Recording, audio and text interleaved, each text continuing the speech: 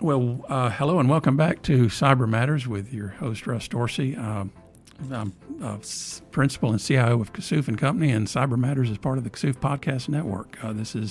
We're trying to talk about the cyber that matters, both to us and our clients businesses and their families, finding those things about technology that impact us personally, but also to enrich our businesses, but mainly to stay safe. So I have back with me Joshua Crumbaugh, CEO of Fish Firewall, a Huntsville-based company. Full disclosure, I said in the last segment, they are a product that we use and that we recommend to our clients.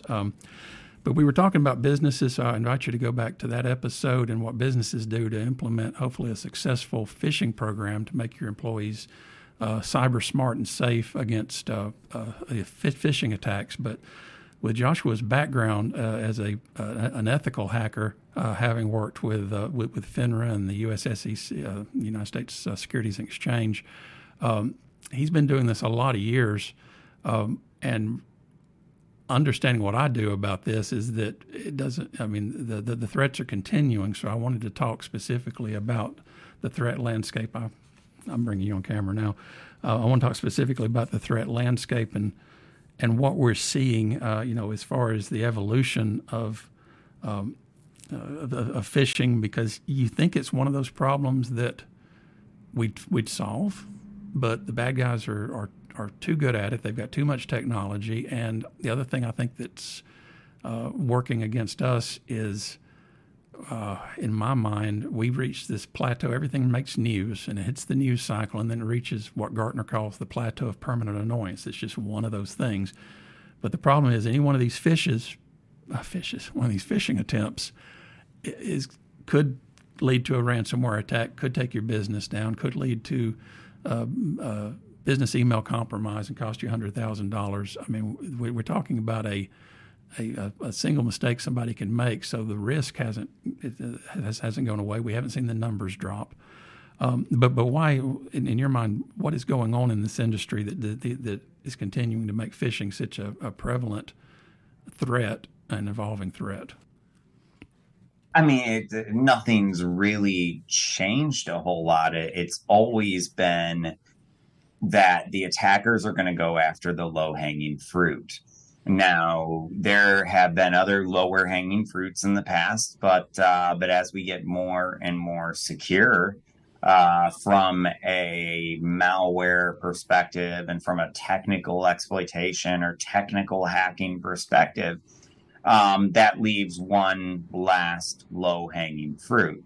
Now, it's not that anyone ever stopped attacking humans, because they've always attacked humans, because that's been the weakest link, the easiest, most guaranteed way to get in. Partially because I only need one person to click. And if I send 100 emails to your organization, I'm guaranteed to get at least one person to click and do what I want them to do. And so that's the reason phishing started out as a major attack vector, and that's the reason it continues to be. And so it's our users are not as prepared as they probably should be, and I really do blame it on that pervasive attitude in the industry that you can't patch stupid. And so often not as much as maybe could be done is being done to secure our human element. And so what do we do instead? Well, we put in an endpoint detection and response tool that is designed to block the malware once somebody does click. We put in a firewall. And all of these things are really good must-have tools.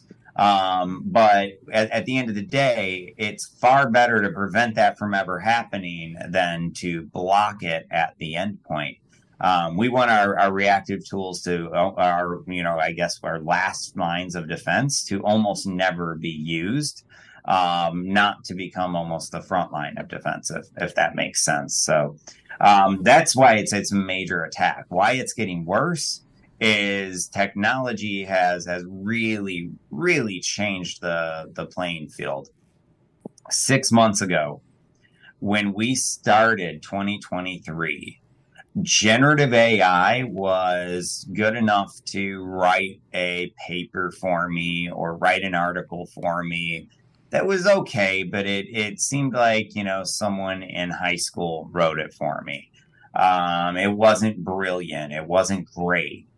And then enter 2023, and it very, very quickly changes. And these models start getting a lot larger and a lot smarter. And now current, if an attacker can use an AI to not just develop a very compelling and convincing spear phishing email that's targeted toward you, but they can do it at scale, customizing spear phishing emails targeted down to the individual level. And they can do it millions of times over.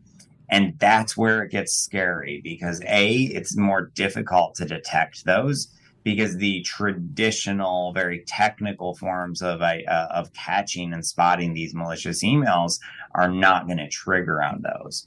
And so that's why it's getting worse. As somebody from overseas that barely understands English can craft an email that is incredibly well written and highly convincing.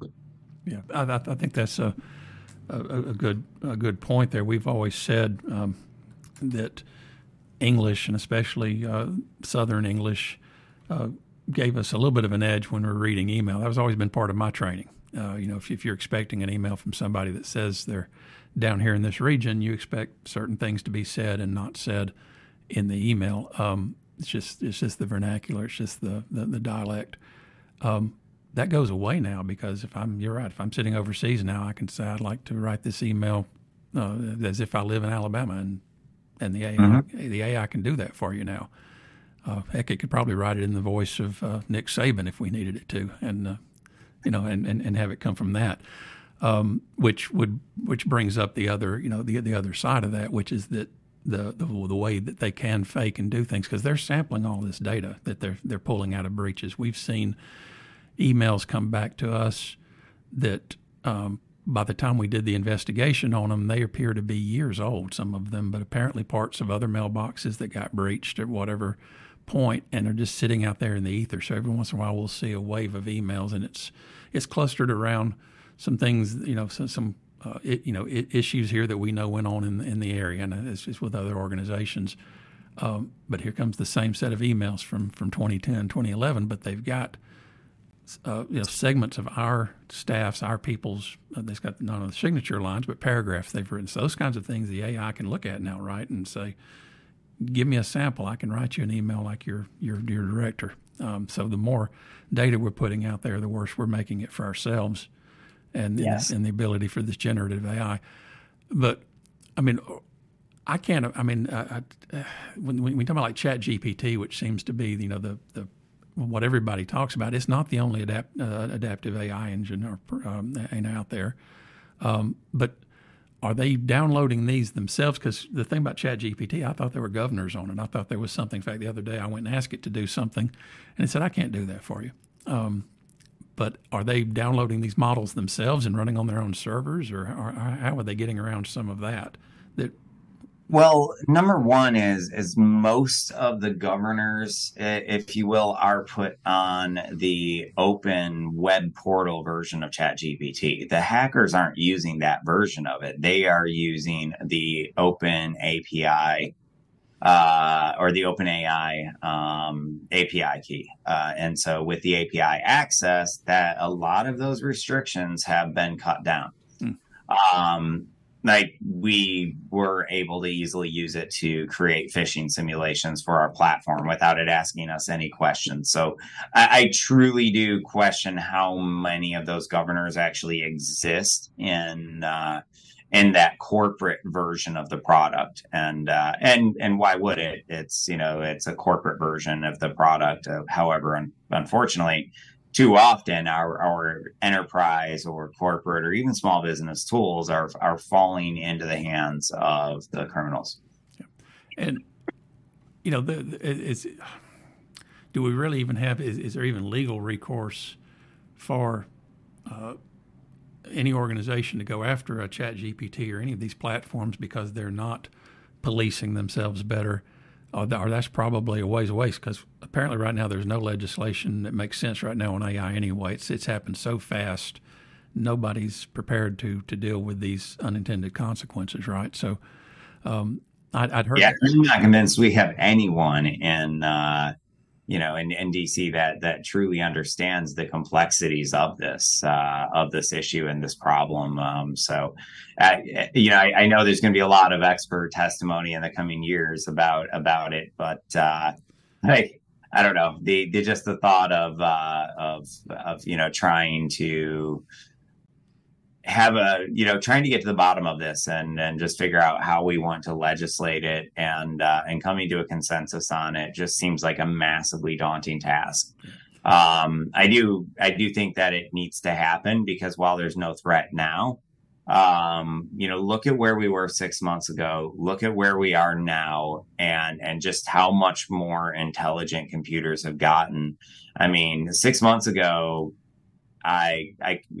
computers could help me, but I was still the brains behind it. Now that computer can be my $300 an hour consultant and do a great job at it all day long. Yeah. And getting back to the platforms, this idea that, even some of the longer standing platforms, and you're talking about Dropbox, I saw there have been attacks using the file sharing in Canva, but like SendGrid, which I just shudder. In fact, I just block everything from SendGrid in our filter, and then we look at it. And there's some legitimate companies that use SendGrid, but apparently SendGrid has no motivation to keep the bad guys from using them as well, because there's a lot of junk comes through there. So I think you're right. If the more legitimate, quote unquote, but it amazes me how many Gmail accounts still get stood up by bots. You think Google would be on top of that by now, but I know that most of these that we see are not hacked mailboxes. It's just, again, they're still able to go after these systems, which should be pretty well controlled, and they're still able to stand up thousands of Gmail accounts. I guess use them for a few minutes until Gmail finally. What goes on there? I guess Gmail cleans this stuff up as quick as they can, but they're just overwhelming these platforms with volume, right? They are. I mean, these bot accounts can do a lot of things, anything from command and control to data exfiltration to just, being used to go follow people or send email or whatever task they can possibly imagine. So yeah, I mean, they're definitely trying to shut them down, but it's not as easy as it sounds. You'd think that every bot would have a similar signature, but the bad guys are creating legitimate traffic, looking at it and emulating that when creating these things. And then they can do it at scale from a different IP address every single time. And it makes it very difficult to shut it down.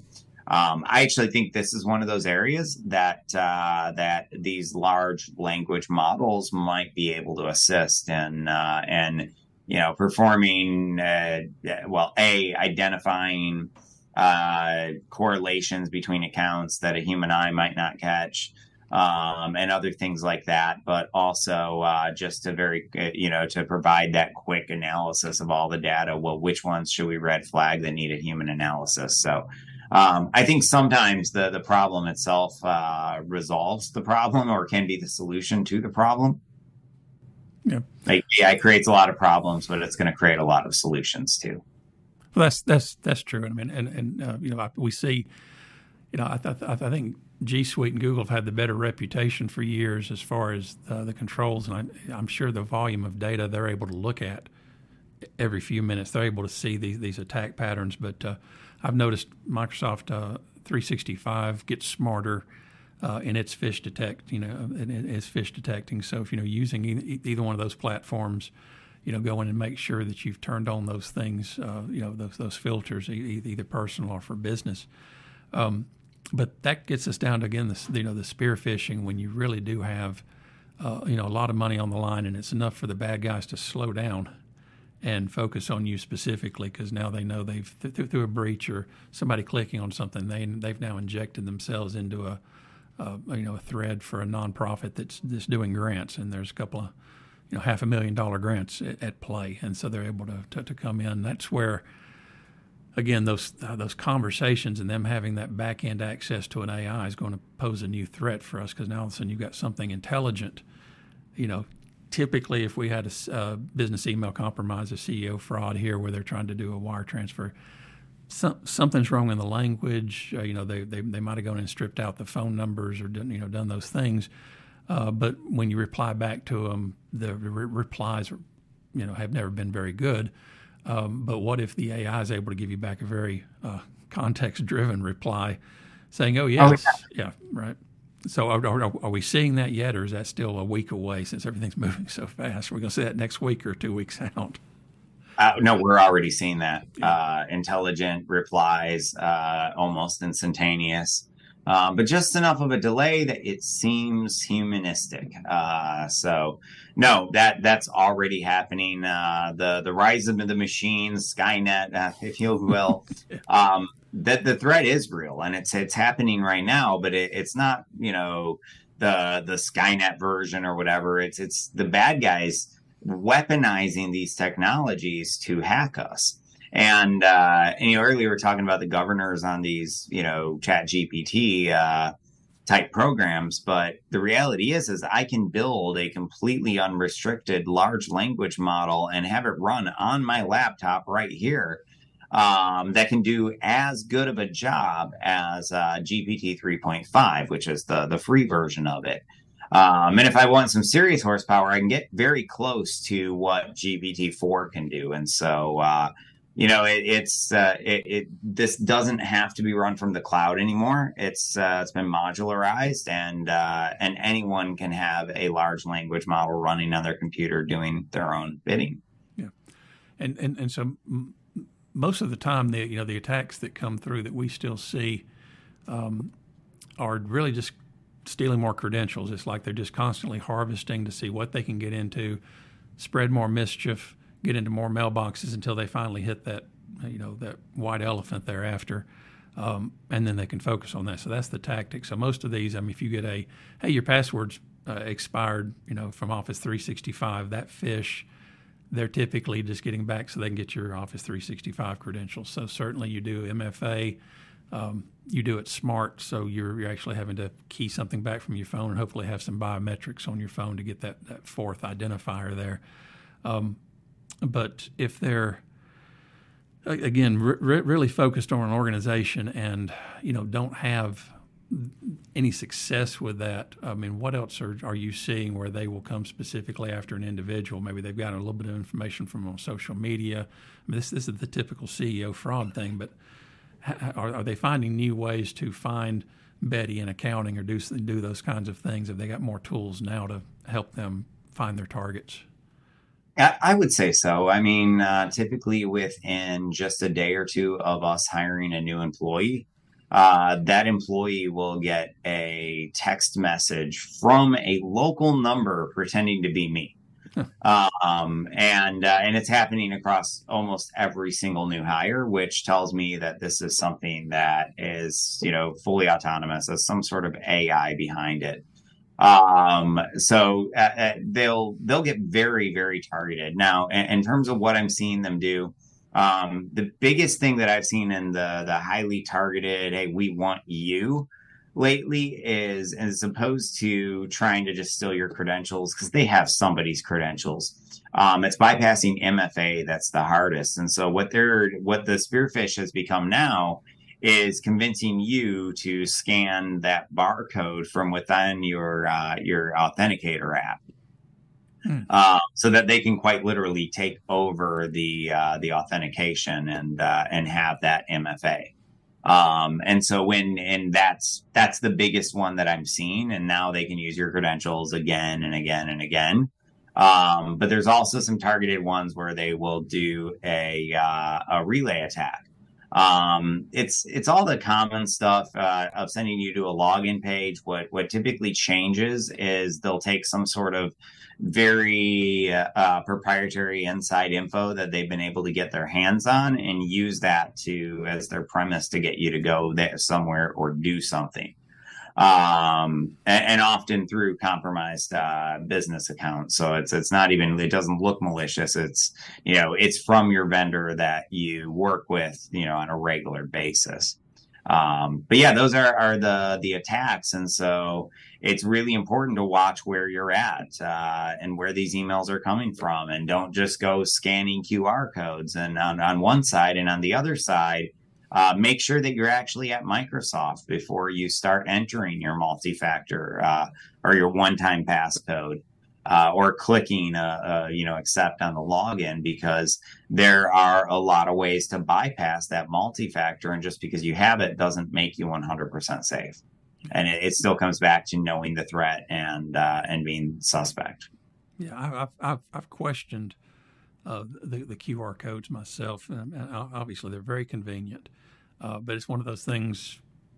People think they're minted someplace, so they must be legitimate, but you can go generate a QR code for anything. I remember during the World Games, they flew a QR code by with the drones, or it might not have been at the World Games, but it was during that time period. And I was like, well, what did they just do to that stadium full of people with that little trick? I mean, right. Yeah, so that's an interesting point. I didn't know they were doing that with the codes of the MFA. That makes sense. But again, it gets down to that trust factor. Why would you? I mean, heck, we'll pick up anything, won't we? If somebody lays it in front of us, we'll pick it up and take a look at it. Right? That's just human nature. That's just the curiosity.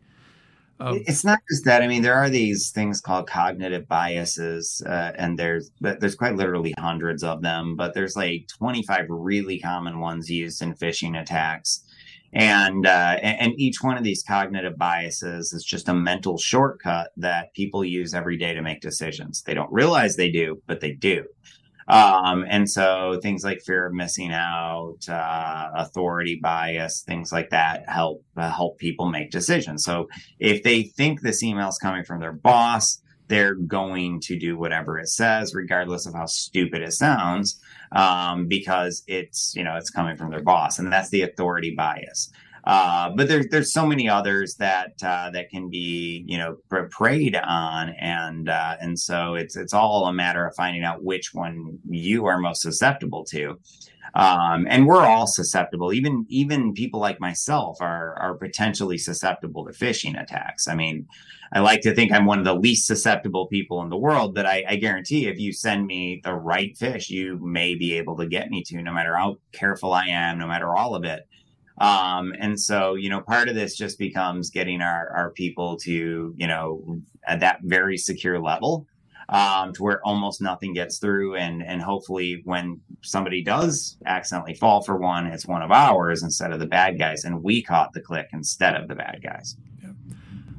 Just to encapsulate all that again for those listening. I mean, the current threats, and I don't have a graph or anything to put up, but credential stealing is probably the most prevalent, because that's what they need is more credentials. The crypto, malware driven, click this link for something malicious. Those things, coming in as attachments. Usually it's the PDFs with a passcode on them. I mean, those things are easier to spot.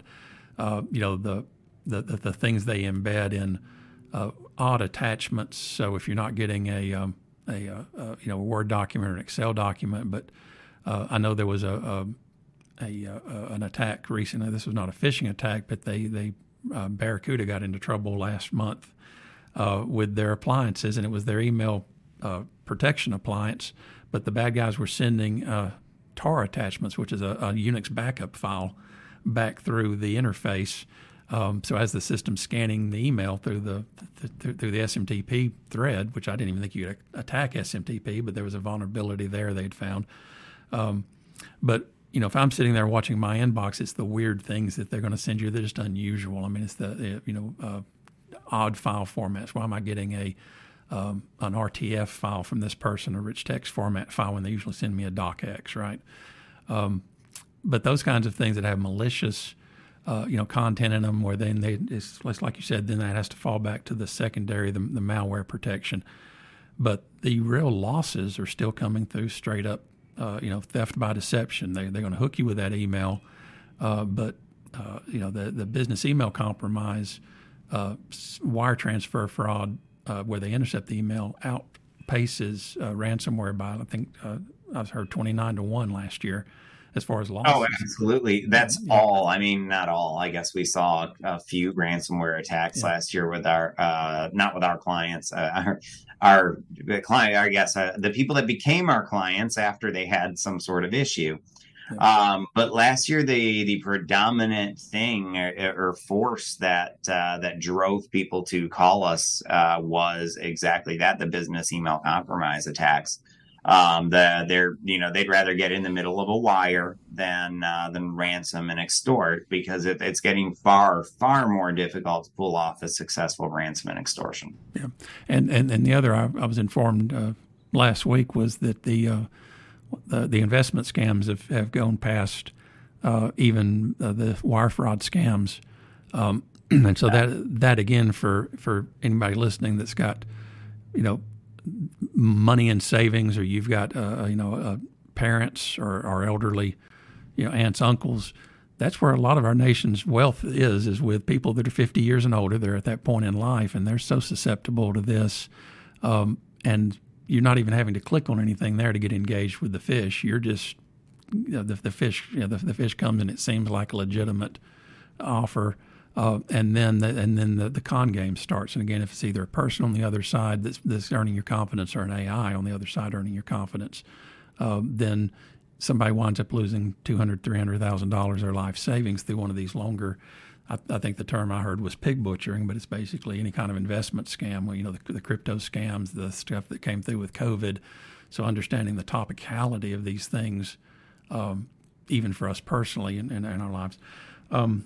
We've come up on an hour, and I can't thank you enough for giving me time out of your busy schedule for this.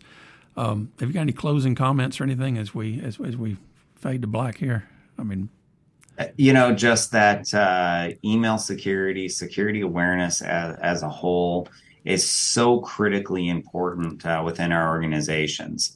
But we do have to be careful how we deploy that, because when we create punitive environments, it's counterproductive and can actually make people more susceptible. And so it's important that we do something, but it's important that we do it in a way that is friendly and nice and rewards our people instead of just punishing them. Yeah. Well said. All right, we'll go ahead and wrap here on part 2. I want to thank everybody again for your time. I love these second segments where we kind of can get deeper into things. And trying to keep this informative. But Joshua, thank you again for your time.